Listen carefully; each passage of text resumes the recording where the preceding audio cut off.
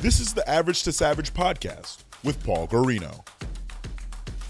Everyone and anyone, athletes, celebs, and much more. What's up, everyone? I'm back for the second episode of the Average to Savage podcast. Got a special guest today, Anthony Marsella Jr. Anthony, what's up? What's going on, brother? Pleasure to be here.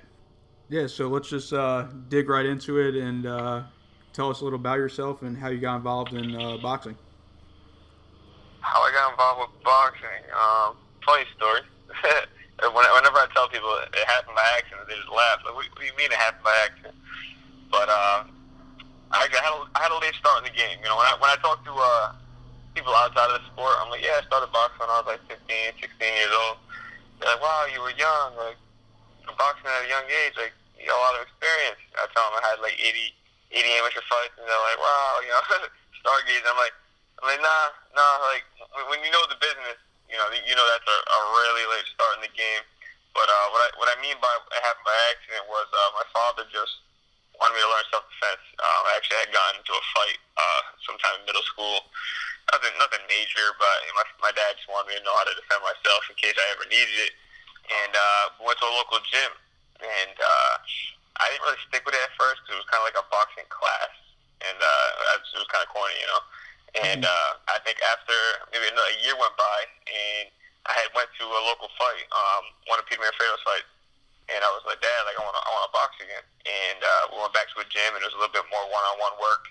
They put me in the ring, sparred a little bit here and there, but I wasn't really consistent. Again, I was just in there just for fun, learn how to fight. And one day I went to the gym, and everybody from the gym was getting ready to go to this local tournament, the Silver Mittens. And people laugh when I say that. It wasn't the Silver Gloves, it was the Silver Mittens, a local tournament up in Lowell that I ended up winning like two years in a row. But the first time I went, when they asked me to go, they just asked me to watch. They're like, hey, you want to come watch the fight?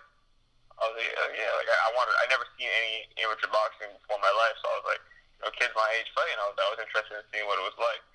So I went, and when I got there, I was tricked, man. So I mean, it happened by accident. They tricked me. They signed me up. They were like, "Oh, you want to fight?" And it was more like my ego. You know what I mean? I was always a competitive kid, and I just didn't want to say no to a challenge in a way, you know. Mm-hmm. So I was like, "Yeah, sign me up. Let's do this." I didn't have a mouthpiece.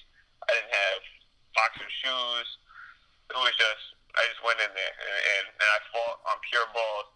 And actually, I lost my first fight, my first amateur fight. And I think that's really what sparked everything. Because that fueled the fire inside me. I started taking everything real serious, getting all the road work in, training, you know, every day, 5-6 times a week. And ended up entering the first couple of major local tournaments, the Silver Gloves, the Junior Olympics. And things just took off from there. Ended up winning the New Englands almost every year, regionals, going and competing at the national level, and here we are. Gotcha. And did you grow up playing any other sports? Yeah, I was big in basketball and baseball. The year I started boxing, I was actually starting football, but I had broken my thumb, which was not involved in any sport. I actually fell at the beach. Remember, I had a cast on. Everybody said, "Oh, would you do it in boxing, baseball, basketball?" I'm like, no, I just fell at the beach. Which I actually have a screw in my thumb to this day, which had to be put in there. The doctor said that the way it was broken, that if I was going to, you know, continue to box, you know, if it was something I was serious about, that I should get the surgery because it would probably keep breaking in boxing. You know, the way I'm using my hand. So we had the screw put in, and that's kind of at that point in my life was when I was like decided that this was going to be a long-term thing, and that's when I put down the rest of the sports. You know, I was a freshman in high school, and I loved basketball. I wanted to play I wanted to join the high school team, and I remember going to tryouts and talking to the coach. And I was like, hey, you know, what time's practice every day? And they go, oh, every day 5 o'clock. I'm like, that's gym time, you know. So I kind of faced it, you know. I'm not going to the NBA by any means. I'm 5'9", and my 3-point shot ain't all that. So I was like, all right, you know. I put everything out the side and went full force in boxing. So what about like what did your classmates say that you were boxing like and they're playing like sports in high school? Was that like weird? Did they like what did they think about that? Yeah, I mean, you got both sides of the spectrum. You know, you got the guys who think it's real cool. You know, because it's not like a typical sport. You know, not everybody's a boxer. People might take classes and things like that, like we talked about. But for me to actually compete, you know, you definitely stand out as an athlete and as a person because it's just a unique sport. But then you got the other guys who kind of look at you like, oh, he thinks he's a tough guy because he boxes, which was never the case with or without boxing. Yeah. I wasn't soft-spoken, especially at a young age, you know, until I grew up and matured. You know, I threw my weight around. But yeah, I mean, it had its pros and cons because, you know, again, people test you. It can make you look good and it can make you look bad, you know. So especially at a young age, because again, you know, like the people want to test you, or just people want to support you and you know, congratulate me on my achievements at the time. But that comes with the territory in this sport, you know that, and even now as an adult in the pro leagues, you still get the same thing. Yeah, for sure. So what about what made you decide to go pro in 2016? So actually, another accident. Not having, you know, much of an amateur background, you know, again, having a late start in the sport. I started when I started competing at 15, 16 years old, you know, seriously competing. And I remember going to nationals. I had around like less than 20 fights, and I'm fighting guys with 100 plus fights. But I'm competing with these guys, and that was kind of the hype on me at first. You know, I'm the minority in the sport. You know, being a white boy in the sport, dominated by, you know, African Americans and Mexicans who they're tough, talented. You know, they dominate the sport. They dominate the sport. You know, and I was a minority in that, and even outside of that, just going to the national level, and again, I remember my first time at the national scene. I think it was in Kentucky. I want to say something weird. I think it was something like Kentucky, but long story short, I remember being there, and everybody knew each other. Yeah, I remember fighters, everybody shaking each other's hands. What's going on? Oh, you got, you know. I remember your last fight over in Michigan, you know, good fight, blah, blah, blah. They robbed you, they this, they that. You know, oh, you go into this tournament next month. You know, these guys, they all knew each other, you know. And obviously I ended up learning the business later on that, you know, I mean, these kids grew up with each other. You know, they've been competing. You can start competing at 8 years old in the amateur competition. So you got guys who, you know, they've known each other that long.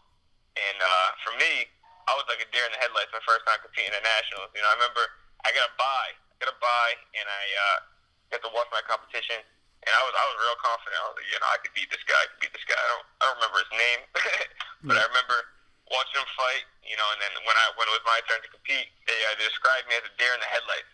And I did nothing. You know, it was like, you know, who is that? Who is that in there? I just kind of froze up. But it was a good experience, and I think that's what helped me propel in the sport so fast is I got a lot of experience in a small amount of time. You know, me and my father, we traveled every tournament that we could afford to get to. We fought, you know, every local show that we could in the beginning, and that's why I was able to almost rack up 100 fights in a short span of time that I did in the amateurs. But going pro, I was in no rush. So you said, what was it, 2016 I went pro?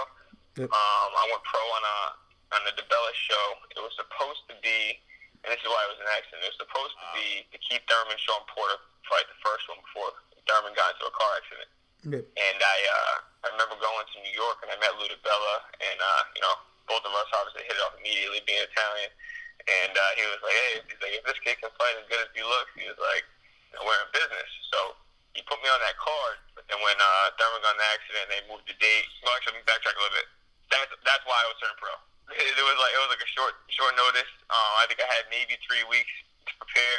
I was always in shape. I'm always in the gym. There's no off season in boxing. I had originally intended on, you know, biding my time. I was like, I'm gonna train for the year, travel, go get different looks all over the country. You know, we could talk about that maybe with me traveling out to Vegas. We can get to that because I had already been out there at this point. Yeah. But I had intended on bouncing around and just getting the experience and getting in there with different guys, as I had done in the amateurs. But with pros. And it would have been sparring, but it still would have been a good look and to get in there and experience it. So that was my plan. Wanted to put me on that card. I was like, my pro debut on a world title, undercard. I'm like, absolutely, let's do it. It was a Showtime card, I believe. That's why I agreed to it. Signed the contract, and Keith Thurman got in an accident. They ended up moving the date a little bit, but it ended up being a Gary Russell card. I can't remember who we fought, but still a big card. I believe that was still on Showtime. Yep. And my fight was actually, my debut was aired on Sky Sports. Yep. So it was a good debut. I was happy with my performance, and yeah, that's kind of why I turned pro in 2016. If I didn't, I'm not really sure if I would have followed the plan to a T. As I said, I wanted to bide my time, get some exposure all over the country, and get to work with different faces. But before you turned pro, but you didn't move out. You didn't move out there till after. I was still an amateur. I was actually training for, I forget what national tournament at the time. But it was when Floyd was training for the Pacquiao fight was the first time I had been to Floyd's gym. I had a friend of mine out here called Big Bro. We were sitting down having lunch one day, and I was saying how I need to get out of here. I was like, not that I need to get out of here, I get great work here. But I was like, I need different looks, Yeah. I don't think it's any secret that the boxing scene isn't as active as it is, elsewhere. Yeah. Not the talent. We got a lot of talent. But just the boxing scene, I just feel like boxing isn't as live as it is in per se Vegas. Mm-hmm. And I was like, I just want to get out of here. I want to get different looks. I'm a big believer in you become the average of people you surround yourself with in a sense, right? So I was like, all right, well, if I want to be great, I want to surround myself around the greats. Mm-hmm. So I talked to him. I was like, I want to get to Vegas because I think that's a great idea. So he booked my flight. My father had a friend out in Las Vegas who let me stay in a spare room of his. And I went with a buddy of mine. His name's Scotty. He's actually still out there. He came out there with me within 2 days. He was like, dude, I don't want to leave. And he got a job and stayed. He's still, that's when I went out there, and I just walked into the Mayweather Boxing Club. I didn't know anybody. My coach at the time, Jose Santos from Rhode Island, 401 Boxing in Cranston. He was close with Eddie Mustafa. Mm-hmm. Who trained at one point at least. Trains a lot of fighters in the Mayweather gym. Yeah. And he linked me up with him, so I went in there just asking for Eddie. And Eddie introduced me to people, and I just started training. And that was it. I didn't know anything. I didn't know kind of what to expect. Went in there, and I remember asking for work. I was like, I need some sparring. And I don't think that they kind of knew what I was capable of at the time. Yeah. They thought, some white boy walks in the gym. They're like, I probably look like, not even like an amateur. They probably think I'm some kid looking for boxing classes. Yeah. And I was like, no, I need some work. And they were like, we'll get to that. We need to work on some things. I'm like, work on some things. I'm like, I'm training for a national tournament. Like, I need to work. And they're like, oh. They put me in there with someone. I don't know what his name was. I remember the first time I sparred in there. Everybody came out, kind of like you see on TV, banging the ring, and they were like, damn, that white boy can fight. Like, okay. So I earned my stripes, right out the box. And that's just kind of what happened. I was there for 3 weeks the first time, and I remember going home, telling my father about the experience and, the amount of work I was getting and the type of training and quality of training I was getting. Again, I think my father, so I've always been a Floyd Mayweather fan. I think my father thought I was just stargazing, kind of just wanted to be over in the limelight, be around, be close to Floyd type of deal. And I'm like, nah, Dad, I know, I need the work I'm getting out there. And because for a while he didn't really support me being out there alone. I was only maybe 18, 19 years old. What is it, 2016? Yeah, that's what I was about to ask. 23 now. So I think he was a little worried about his young son being in Sin City, but also worried about my well-being in the gym, making sure someone's looking over me and whatnot. And that's when I ended up getting close with my coach now, Chris Ben. I don't know how to pronounce his last name. You can type it up later. You can see that. Yes. Nobody can get that accurate. He took me under his wing, and he trains Jalen Love and again a handful of fighters over at Floyd Gym as well. And we started I started doing track work with them, strength conditioning with them, as I sending clips back with my father. But actually, I ended up going out there probably 2, 3, maybe 4 times over the course of the year for a week, 2 weeks at a time. Just whatever money was in my pocket.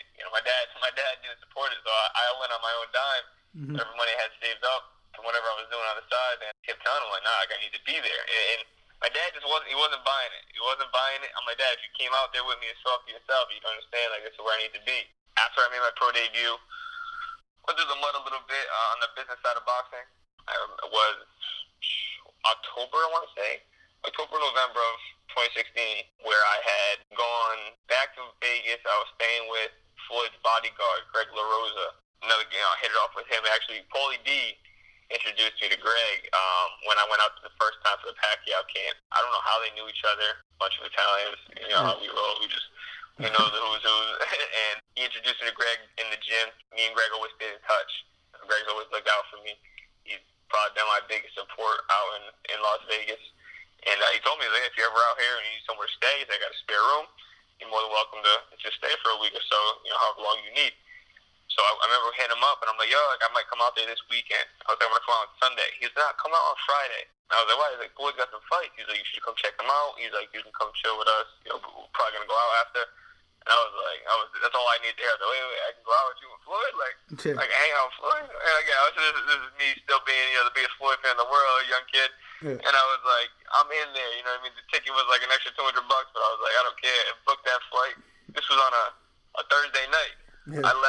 I booked a flight, and I was on a plane within like 4 or 5 hours. Greg picked me up at the airport. I mean, I had met Floyd a few times. So I remember we went right from the airport to the Cosmopolitan where the fights were at. He's on the job. So Floyd pulls up, and they're escorting Floyd inside. But when Floyd was getting out of the car, he recognized me, obviously from the gym, but also he actually did a gig in Providence one time where we were chatting a little bit. We took a picture, and he was like, "You're a fighter, right?" Yeah. Greg kind of told him a little bit about me. So I was kind of on his radar from there, and Floyd actually helped me out. He took care of me a little bit, put me up for a while I was training for my second pro fight, and I put a couple of dollars in my pocket. He told me, he's like, he knows the game. He's been through it. He takes care of his fighters. He wants to make sure that they're comfortable, make sure that they can focus on the task in front of them. Sometimes, money, even a place to stay or transportation is a big burden on us fighters if we're not in a comfortable situation, because a lot of us aren't. Yeah. So Floyd made sure I was comfortable. So it was quite a roller coaster ride, and it was actually, I remember my father, who again wasn't sure about me being out there. I remember giving him that phone call, like, hey, like, Floyd did this for me, Floyd did that for me. He's like, wait, he was like, what? Floyd? Like, he's like, well, you want Floyd? I remember I flew my dad out that following weekend, and we had dinner with Floyd. And he just told my father, he said, listen, don't worry, the champ's going to be all right. So we're going to make sure he's comfortable. That's it. That's kind of what embedded me into Las Vegas and basically made me a resident. Haven't got my license yet, but been out there for 2 years. I need to. I got pulled over once, and they were like, oh, you've been here for how long? Like, I guess I'm supposed to get my residency over there.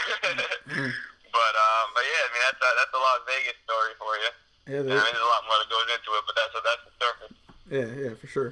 Who are some like the top guys you sparred with there at the Mayweather gym?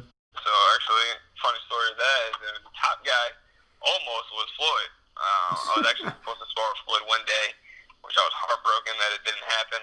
I was amped up. I another time where I kind of just got back into the gym. I remember Floyd was there. He wasn't training for nothing. He just for some reason jumped in the ring, and he sparred with Thomas Delorme. But he looked at me. He looked at me. He was like, "You got your gear?" And this is, actually, I'm sorry, wrong story. I didn't just get back in the camp. It was my last week of a training camp. Around that same time after he put me up, he told me, you got your gear? And I was like, yeah, I got my gear. But I had just gotten blood work that day because I was leaving in like 2-3 days for my fight back home. It was my second pro fight. Mm-hmm. It was my last day of sparring. I had already sparred that day. But I didn't care. I told coach, I'm like, I don't care. Like, if Floyd asked me to spar, I'm sparring. Yeah. I'm getting in there. I'm not passing up this opportunity to get in with one of the greatest ever. I ran out to the car, literally threw my gear on. I jumped in the ring, like, let's do this, And Floyd, he's like, Floyd, I was like, you're going second. He's like, I'm sparring with him first. So he went, I want to say 3-4 rounds. But he kept getting hit with low blows by Delorme. And then he hit him with this another big low blow, and Floyd was like kind of just rolled out the ring, like, I'm good. Like, too many low blows. Like, you're not even in camp. He didn't need to be in there. He kind of just wanted. I don't know what was going on with Delorme at the time, but he wanted to see what he was all about. And probably the same reason why he asked me to spar. I wanted to see what I was about. Yeah. So I was heartbroken, man. I was heartbroken that day. But Floyd, that's the almost Floyd story.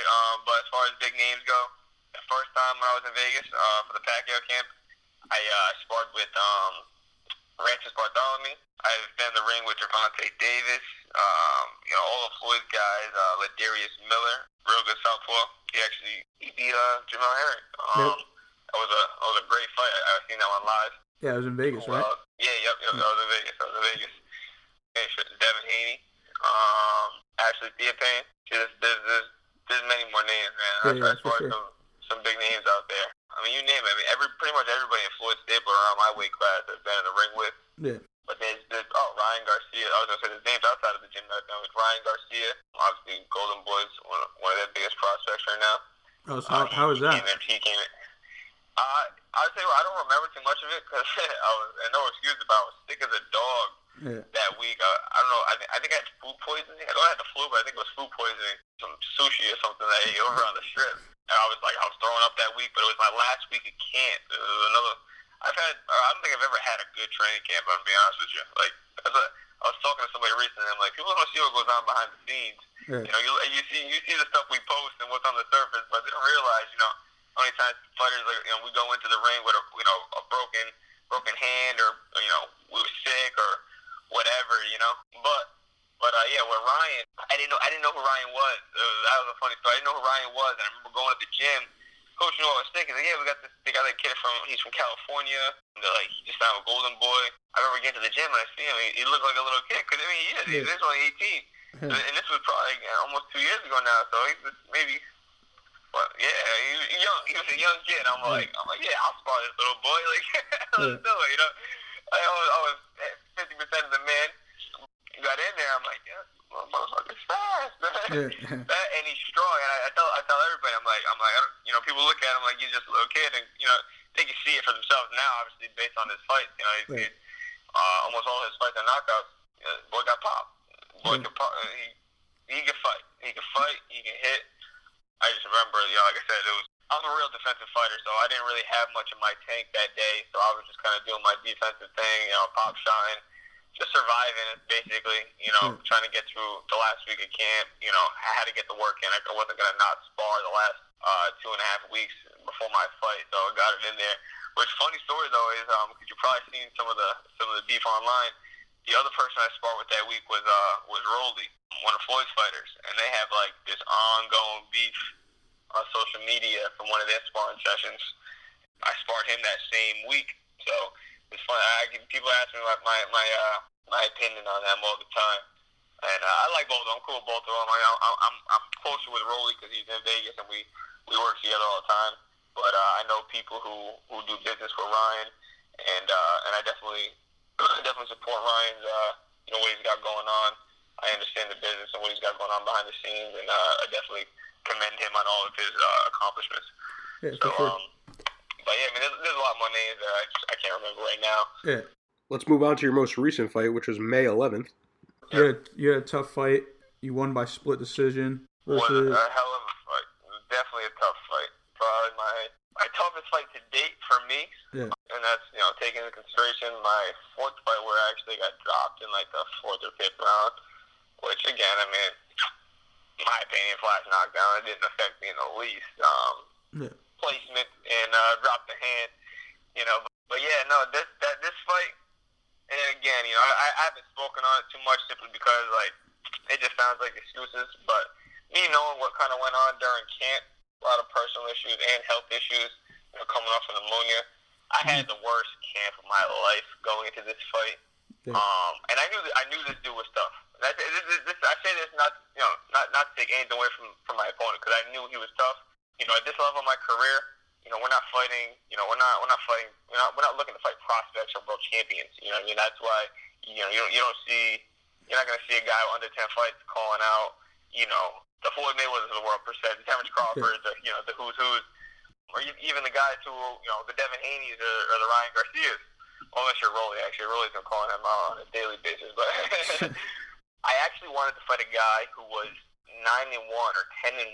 They turned the fight down. I wanted that fight because, I mean, me as a guy fighting a 10-0, 10-1 guy, whatever he was, would have looked real good on paper. You know what I mean? That's how this business works. A lot of people don't understand the business. I'm sure you do, but for the people listening, I wanted to fight this guy. He said no. But then one of the matchmaker called me and said, this guy said he will fight you. And it was the guy who beat the 10-1 guy. They actually fought twice. He lost him the first time, beat him the second time. And it was Rolando, the guy that I fought. He beat him the second time. So he was, his record is 8-7 going into this fight.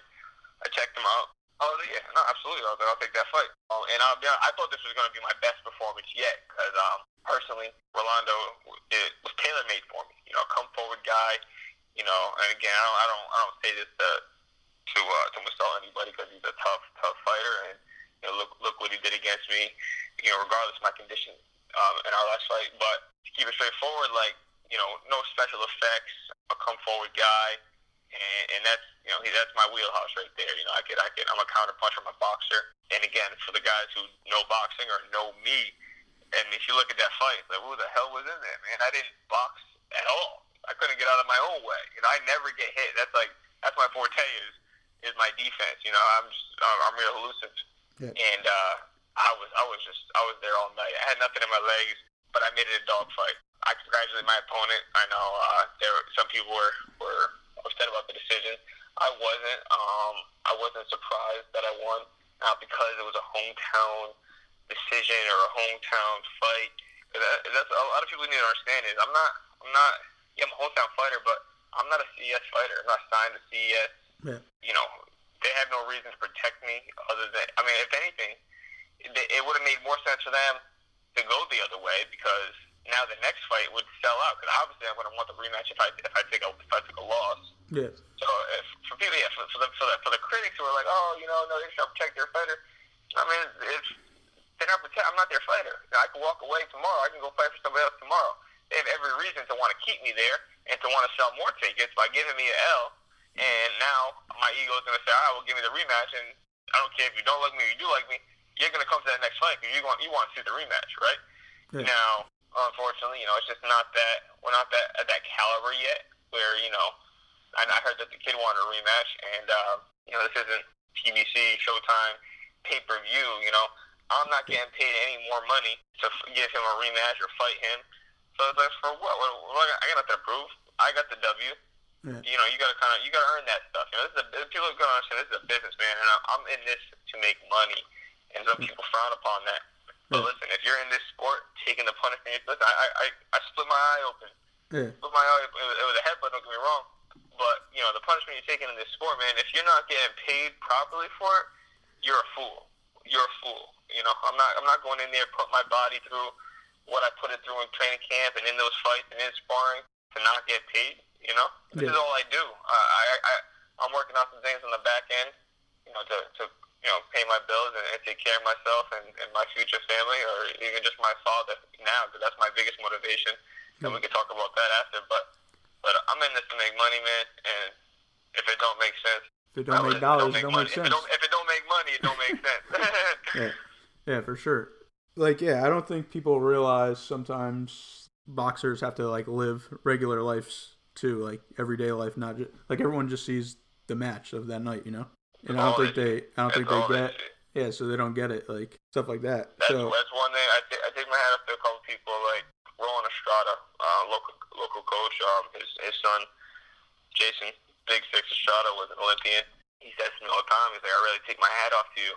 Just taking off on your own, going across the country. What it takes really to be out there by myself. But people don't realize boxing is more of a mental game than a physical.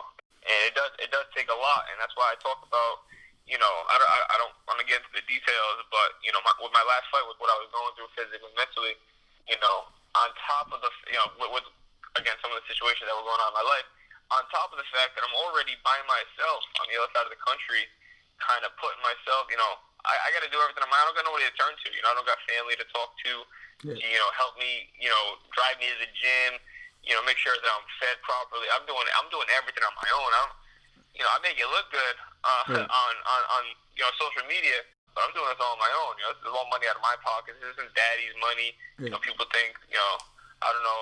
I know a lot of people think, what Italian kid, this and that. I don't got. My dad, he's on his hands and knees. He does tile floors, granite countertops. And after my fights, I guarantee you, I got more money in my bank account than him. I'm doing this for us. I lost my mother when I was 7 years old to cancer. A lot of people don't know this stuff because I don't talk about it. Yeah. And it's just me and him against the world. That's why when you see Team Marsella, most of the time it's just pictures of me and him. Yeah. Or the only guy I really have. We don't even have paperwork, but the only guy on my team is my attorney, and that's to make sure that the contracts are right. Because I'm no lawyer. I don't. It's a whole different language when you're reading that paperwork. So Yeah. I keep a small circle, but I got a big plan, and so far it's going smoothly. Yeah, for sure. I think maybe you should just vlog the whole training camp one day. And that's again Coming definitely soon. part of the plan, but again, that everything costs money, Yeah, man. for sure. That it's tough. Yeah. It's tough trying to get it done. I have a lot of ideas that if my situation was a little different, I think people would be blown away. But just like behind the scenes stuff. Like I don't think people realize like you guys have to watch like everything you eat and stuff like that. oh man, yeah. It's crazy. I'm gonna be starting on a diet. It's the most miserable part of camp, and I've tried to do some things, but it's kind of low level stuff, and I don't want to put out low quality material. You know what I mean? I pride myself on being the Rolls Royce. You know what I'm saying? So I don't want to start posting Toyota Camrys. Yeah. And it's obviously another thing you do well is just marketing yourself, posting good stuff, content. Well, that's it. I definitely think that that's the difference between not me and just any fighter, but me and a lot of people is like you and smart. another 9-0. I got a good head on my shoulders, man. I do my research. I read books. Put it like that. I read books even to this day. I make sure that I have a good understanding on whatever it is that I'm involved in. I don't just jump the gun. I do my due diligence. I make sure I'm educated on whatever it is that I'm getting involved in. Yeah. I don't want to rely on anybody. And I don't trust anybody. For sure. So that's why it's like if I can do it myself, why am I gonna pay someone to do it for? Yeah, for sure. But exactly. as far as the video stuff goes, unfortunately I can't hold the camera and punch it back. So Yeah. All right. So what is the future for your short-term future for like what do you think? When's your next fight going to be? Are you trying to fight anyone specific? Like you were just telling me. Yeah, no, I don't even remember his name, but he's the 10-1 guy, and they basically told me that he's retired. They're like, no, he doesn't want to fight. He said he was retired, and I'm like, okay. Tired, but I don't know, whatever. At this level, maybe he was just an opponent level guy and just having a lousy competition. I don't know his story. But at this point in time, specifically, I have nothing on the table. I have a lot of conversations that are being had with all sorts of different types of people.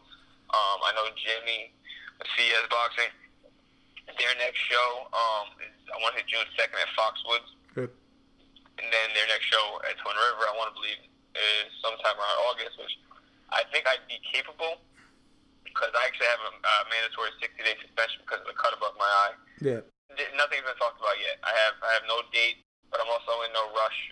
There's some things that I'm working on in camp and strength training that I'm in no rush to jump into the next fight.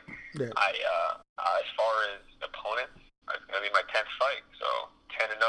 It's kind of a monumental mark for a lot of fighters. That's when things on TV and potential sanctioning bodies, you can start getting ranked, which is a lot of the conversations that we're having right now, which is why we're in no rush. So the next fight, I think, is going to be a crucial one for me as far as where it places me on the boxing scene, and that's why we're in no rush. And maybe it's not, but we're getting the conversation started.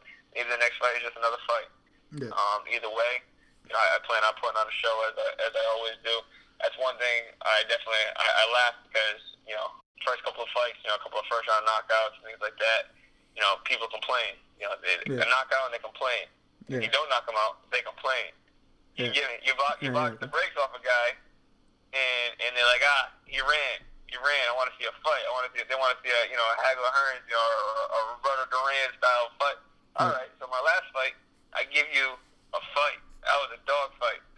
You can't say you weren't entertained in that fight. What's that? I said your last 4 fights, you got everything. You got TKO, a knockout, unanimous decision, split decision. So I think I'm doing my job, as far as an entertainer. If I'm trying to entertain you guys, I had that cut over my eye. Yeah. And it was a dogfight. I ended up dropping him in the 5th round with a solid left hook, which I honestly can't believe he got up. Take my hat off to him for getting up. I was so mad that he got up. Yeah. That's funny, man. You know, you in this sport, being such an opinionated sport, and you know, Yeah. you can have biased fans and this and that. Yeah, man, it's like they're never happy. And that's what I learned. It's like you kind of have to block that stuff out. You can't let that get to you.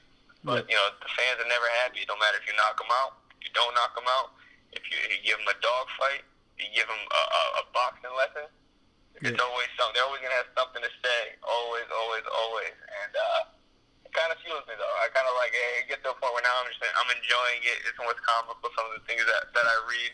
But I got to really, the people who support me, I mean, I got nothing but love. It really is.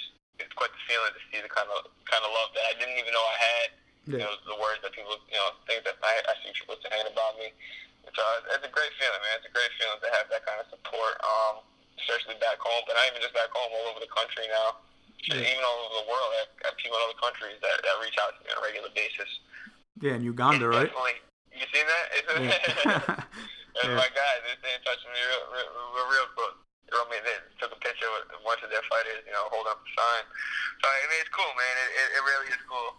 But also, even just, you know, being in the limelight definitely makes you aware of, you know, the who's that are around you. You know, you see people, the closet friends or the closet fans who when something bad comes out, you see the true side, you know, the true side of them. It's crazy, you know. I had people in that last fight when people were telling me, again, and nothing against my opponent, man. I take my hat off to him. You know, we didn't talk too much. You know, we came to the fight. He had a job to do. I get that, you know. I get that stuff. As far as the fans, the local fans, it's like, man, you got this kid from, I don't know where he's from, outside of the country. You don't know him, and there's people in the crowd, you know, yelling his name. You know what I mean? Yeah. Like they want him to win. You know what I mean? Like, I'm like, what? How are we in my own town, and I got haters like that? Yeah. I mean, that blew my mind. You know, that blew my mind. And I'm like, really, I got that much. I'm not saying I got more, maybe but wow, people from my own hometown really want to see me lose. Like, that's incredible to me. That really is incredible to me. But it's motivating at the same time. You know, yeah. motivating That's what I was gonna say. No, I think that's a good thing on the low, I guess. Yeah, at the end of the day, I ain't worried about it at all. You know, Mayweather made a lot of money off of the people that wanted to see him lose, so whatever. yeah, exactly. So, do you want to fight in Vegas? Oh, absolutely. It's definitely. I know I'll end up there, one way or another. Again, I understand business and marketing, and this is where I'm from. It only makes sense to build my brand here and build off of it here, since I already had a following. It's like a whole nother thing, you know. Again, you got these people, bro, who he's just a local fighter. Like, what do you mean I'm just a local fighter? You think I don't have the opportunity to fight anywhere else in Twin River? I choose to fight here. I have a great thing going with Jimmy. We do a lot of good business together. But I've been offered things elsewhere. I choose to fight here. Why? Because, one, I make more money here. Two, it only makes sense to build off of my following here. If I go and fight in someone else's backyard, one, again, you got the chance, or if you're fighting a local guy, tougher decisions, will make you less money. I'm not selling tickets there. And the people there, I mean, there's the one pro to fighting somewhere else. Maybe I gain a few fans. But if it ain't a big card, what am I going to, how many people are going to go out of their way and Google me, search me, follow me on social media? Even if it was a couple of hundred, what is that doing for me in the long run? Nothing. But guess what? The extra couple $1,000 difference that I'll make playing at home, that makes a difference to me. If we're talking about paying my bills and putting food on the table, and reinvesting into myself to get me to the point that I'm at now. It's just funny, you know. It's like, if I didn't fight local, you know, everybody'd be like, oh, when are you gonna fight home again? When are you gonna fight home again? But when I do fight local, oh, you're just a local fighter. You know how that goes, man. You know how that goes. But I'm just gonna keep doing my thing, man. I'm gonna keep protecting my brand and building my brand the right way. I'm 23 years old, man. I have less than half the experience that a lot of these guys have, that a lot of these prospects have, that are in my position. I'm putting good money in my pocket. This is business, and it's one that I understand, that I do well. So I'm going to keep staying in my lane. I'm not going to make any moves based on other people's opinions. That's not going to do nothing for me. Yeah, for sure. What advice would you give to younger kids trying to get into boxing? Don't. No. No. Honestly, the biggest thing I like about boxing, whether you do something with it financially or not, the doors that boxing has opened for me, not just because of the relationships that I've built, but because of the skills and like the values that it's instilled into me. Hard work, discipline, patience, perseverance. Things that the things that I have avoided in my life. I've never touched a drug in my life. I don't drink. I don't smoke. And things that a lot of kids, when they were younger, might have dabbled in because they had no reason not to. Maybe I would have if I didn't have boxing. I walked away from a lot of things in high school and where people started experimenting because I was like, no, like I gotta I'm a fighter. Like, I gotta be right physically, mentally. I can't alter anything.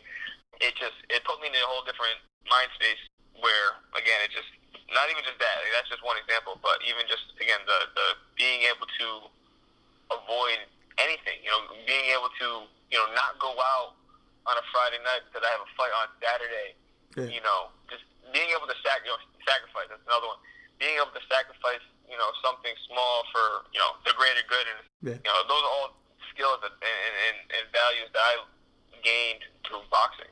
And then, again, the things that I've learned in boxing, the relationships that I built through boxing have put me in a place, to make money and take care of myself and my family. Advice to the younger generation getting involved with boxing, you got to be all or nothing. That's it. It's got to be all or nothing because you can't. It's not a part-time sport. And if you're not all in, you're not going to learn those lessons that I was saying I learned. I was all in. I didn't even know what I was going to do with boxing. I wasn't always the fastest guy, the strongest guy. I think, for me, like Floyd actually says a lot, is you might be faster than me, you might be stronger than me, but there's no one in this sport that's smarter than me. The mental side of this game is important, but if you're not all in, you're never going to really learn those values because, again, if it's a part-time sport, you might miss those days in the gym to go do those other things that I was talking about. As far as the guys who are serious about the sport, the guys that are serious about the sport, who are like really like they're in, they're all in, and they got the physical side down. The mental side is you want to learn in their life skills. Really, it's not even just boxing. Learning, when I say the business, because business is all the same. It doesn't matter what the business is. You just gotta learn the skills. You gotta learn how to communicate with people. One of the books I read in high school is How to Win Friends and Influence Others. So when you're trying to build relationships, you want everybody to like you. I remember even in the amateurs, I made sure like everybody liked me. I don't care what state I was in. You shake everybody's hands. Make sure everybody likes you. You never know when you're gonna need somebody. You never know. Something I pride myself on is not burning bridges. Because you never know when you're gonna have to cross that bridge again. For sure. Yeah. So things like that, to me, are important. It's not even just like talking about like karma, what goes around comes around, but like I'm a true believer in like do good, get good. So just understanding life skills and applying them in the sport is key. It's key in everything, but for the young fighters getting involved in the game, definitely, know that boxing is bigger than boxing. It's more than just fighting. Sure. There's a lot more that goes into it, and that's why I've been real successful, is because I don't think I'm the most talented or the most skillful or strongest fighter in the game, but I will make money in this sport because of the things I bring to the table outside of fighting. Yeah, for sure. One more boxing question, then we'll get to some fun questions. What would you be doing if you weren't a pro boxer? Or what do you think you'd be doing? No idea, bro. I have no idea. Actually, someone asked me this question the other day. I've said this a few times, actually. Maybe you'd be a YouTuber. Honestly, if I were boxing and I was like in the same mental space that I was coming out of high school, I'd probably do something like that. I've always like envisioned having my own brand, like being my own commodity. And if it weren't for boxing, I wouldn't. It's not like I don't sing, I don't dance, I don't really know where I would have went. But the more I learn about this social media world, where you don't really need to have a skill, but you can build a brand around yourself, I probably would have done something in the social media world for sure, and I'm trying to now. Yeah, for sure. The more I learn about it, It's wild. There's a lot of money in it. But funny story though is, if you ask my father in high school, what's he gonna do after high school, he would tell everybody that I wanted to be like a detective, or a cop. And the reason being though is because I used to tell him, I was like, I want to be. I didn't know the name. I used to say like a drug detective, a narcotics detective. Is what it was. But I used to say like, a cop who studies drugs and this and that. The reason why I used to say that is because I used to love the movies Bad Boys. Yeah. Will Smith. And I only loved that movie because he had a Ferrari. Like that scene where he like chases the car trailer on the highway and stuff. I was like, in my head, I was like, that's what a narcotic detective does. I'm like, that's what I want to do. But I really wanted to do that because he had a Ferrari. So that was really, once I kind of learned that it was fake, I was out of the window. Yeah. It was out the window. For sure. But I don't know, man. I've always had a passion for business, probably because no specific business. I like building things. I like creating things, and I don't know what the business would have been. Something that's my own. Like I said, I've always had a passion for having my own brand, like making myself my own commodity, but building a business around it, whatever it may be. I like creating things. Yeah, for sure. All right, so let's go to some quick jabs. What's your favorite social media platform? Instagram. Favorite boxer? Instagram for sure. Favorite boxer? Yeah. Floyd Mayweather. Favorite athlete? Floyd Mayweather. Favorite sport? Although, it's funny though because I never watched much basketball, but Michael Jordan, I just always had a thing for Michael Jordan. Just simply, I think because he was like known as the greatest, you know what I mean? Like he had that label as like the greatest, and I couldn't even have told you why because I didn't follow like basketball. I don't think I've ever watched a game on YouTube with Michael Jordan. I might see like highlights and things like that, but I think I've always had the passion of like just being the best, you know what I mean? That's why I think that's why obviously I love Floyd so much, because like he ended up calling himself TBE, and some people criticize him for it.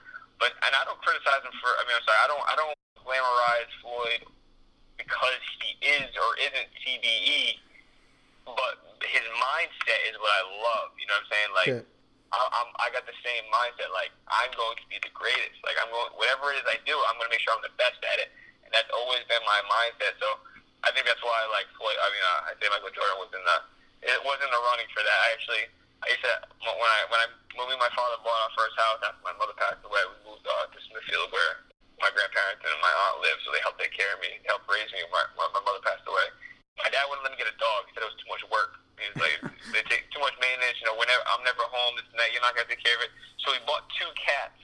And I named one of the cats Mikey and the other cat Jordan.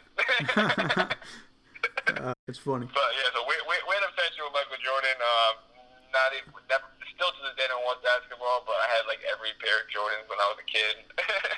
Yeah, for sure. So I guess your opinion would be MJ over LeBron then. Again, being a numbers guy in a sense, as far as knowledge and things like that go. As far as numbers go, from what I read, I don't do too much research on it because I'm not really a fan, but from what I've seen, it looks like LeBron's numbers are surpassing Michael's. Yeah. So I don't know. I'm also kind of like an underdog kind of guy, and like where people just want Michael Jordan to be like the greatest. I think it's like the same way with Floyd actually. Like they're gonna appreciate LeBron after he's gone. A lot more. Sure. It's like what Floyd says about himself. Like they'll appreciate me more when I'm gone. It's the same thing when they talk about like Cassius Clay and Muhammad Ali. He talked a lot of shit. He was a cocky guy, and there was people who criticized him for it when he was when he was relevant. I don't say he's irrelevant, but when he was active.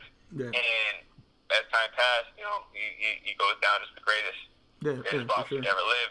And I think that'll happen the same thing like Floyd says will happen to him or will happen to LeBron. They appreciate you more when you're gone. Yeah, pretty much. Yeah, and Muhammad Ali got recognized for being an activist. Especially after he passed away, they were talking about it way more. Back to the quick jabs. What's your favorite food? Ooh, I eat everything, bro. But I'm Italian, man, so you name it. If it's pasta, if it's a carb, I like it. I got a better one. Pasta, pizza, wings, man. Where's the fun. best pizza spot? Best pizza spot? Oof. Antonio's Pizza on Thayer Street in Providence. You know, that'll be. Have you had New York pizza or Connecticut pizza? Here's the thing. I can't say I've like had real like New York pizza. No, you got to come to Connecticut though. No. Screw New York. I gotta come to Connecticut. Yeah. Screw New York. Yeah. We got like the top. You gotta show me around though. Yeah, I got you. It's crazy. Yeah, you never heard of Pepe's? Nah. Pepe's, Sally's. Nothing. Yeah. So actually, they just opened a Pepe's in Rhode Island. You're gonna have to go. They literally. It's on Monday. Sounds too good to be true. It's on Monday. You gotta go. I forgot what town it's in. What about your favorite movie? Oh, it's Bad Boys. Movie. I would have said Bad Boys. You know. Yeah, I'm just gonna go Bad Boys. That's always been a favorite movie. I love a lot of movies, man. I'm a movie guy for sure. And I think they're rumored that they're making another one. I think I saw that the other day. I did hear about that. I'm very pumped about that. What about favorite singer, artist? Singer. Whatever you want to call them. Singer. Artist or singer? Are we talking like rapper or are we talking like favorite artist? Drake. I guess he raps and sings, so we can just go Drake. So there you go. Artist, singer, Drake. All right, so that's about wraps it up. Is there anything else you want to say or shout out anybody? I just want to thank you. I definitely want to thank you. I want to thank everybody who's supported me thus far. Definitely looking, I'm doing a lot of things outside of boxing. You might have seen the video I did with my uncle on YouTube. Yep. It's called Bigger Than Boxing, and we didn't get too much into it because we're just kind of getting our feet wet. Yeah. But my uncle, Alex Snow, he spent 17 years in prison for second-degree murder. And I got, he's not uncle to me. I mean, he's not literally my uncle. I mean, he's a 300-pound, 6'5" black dude who obviously ain't my cousin, but he's family. He's more family than a lot of my blood family. Yeah. And when he was in prison, he obviously had a lot of time to think about the choices he's made in life. He did a 180. Got a degree in there. Did a lot of work with the kids. A lot of the schools come in, and he did a lot of work with the youth. And he carried that, outside of that cage. We're doing it together. We're working together. We do a youth outreach program. Him more than me, because he's just his what he's been through, his life experiences. Obviously, I can't even scratch the surface. But why he likes having me part of the team is he doesn't like to tell people, or he feels wrong for telling people to do things that he wasn't capable of doing. So he likes having me at the table because he's an example of somebody who made all the wrong choices, and he can definitely show you the result of that. But me, I'm an example of someone who's always made the right choices in my life, and I can show you the results of that. Being able to kind of be in the limelight, make money, and just do good, get good, do bad, get bad. You know what I mean? Yeah. No one wants to spend more than no one wants to spend any time behind bars, but let alone 17 years. That's pretty much my entire life almost. So yeah. So together, we're doing a lot of work with the kids. Trying to obviously different areas. We might talk about different things, but from gun control to not even gun control, because that's a very touchy subject. But speaking up, if you see a gun, things like that. Yeah. Obviously drugs, drug use, but even right down to choices around prom. You know what I mean? Every level. Because to me, just like business, when I say, business is all the same, you just might have a different. It might be a different type of company. Maybe it's sports, maybe it's clothing, maybe it's whatever. But for me, when it comes to that type of stuff, I don't care. And when it comes to choices, I don't care if it's drugs, guns, gang violence, bullying. Choices to me are all the same. It's just got a different face, just like in business. So we're doing a lot of work with a lot of schools, and I'm excited to see where that can go. Because that's something that I'm definitely passionate about. Like when you ask me what would I be doing for boxing, I don't know. And I say this to my uncle all the time because I don't enjoy a lot of things. I don't even like boxing. I swear to God, man, it's a love-hate relationship. Don't quote me on that. But there's not a lot of things that I enjoy. Like I had a friend of mine, like, he goes shooting all the time. He loves going to the range. Like, I don't care. I've been to the range. I don't care about going shooting. I shoot basketball sometimes. I don't care about playing basketball. I don't go out. I don't drink. I don't like going out to bars and clubs. You know, I like picking up chicks. That's fun. I do like women. But I can't really make a business of that. I mean, not a respectable one, at least. But as far as like what I enjoy, I love giving back. I love doing for other people, and the stuff we do with the kids. You know, some of the things that the kids have told me about whether how it's changed their life, things like that.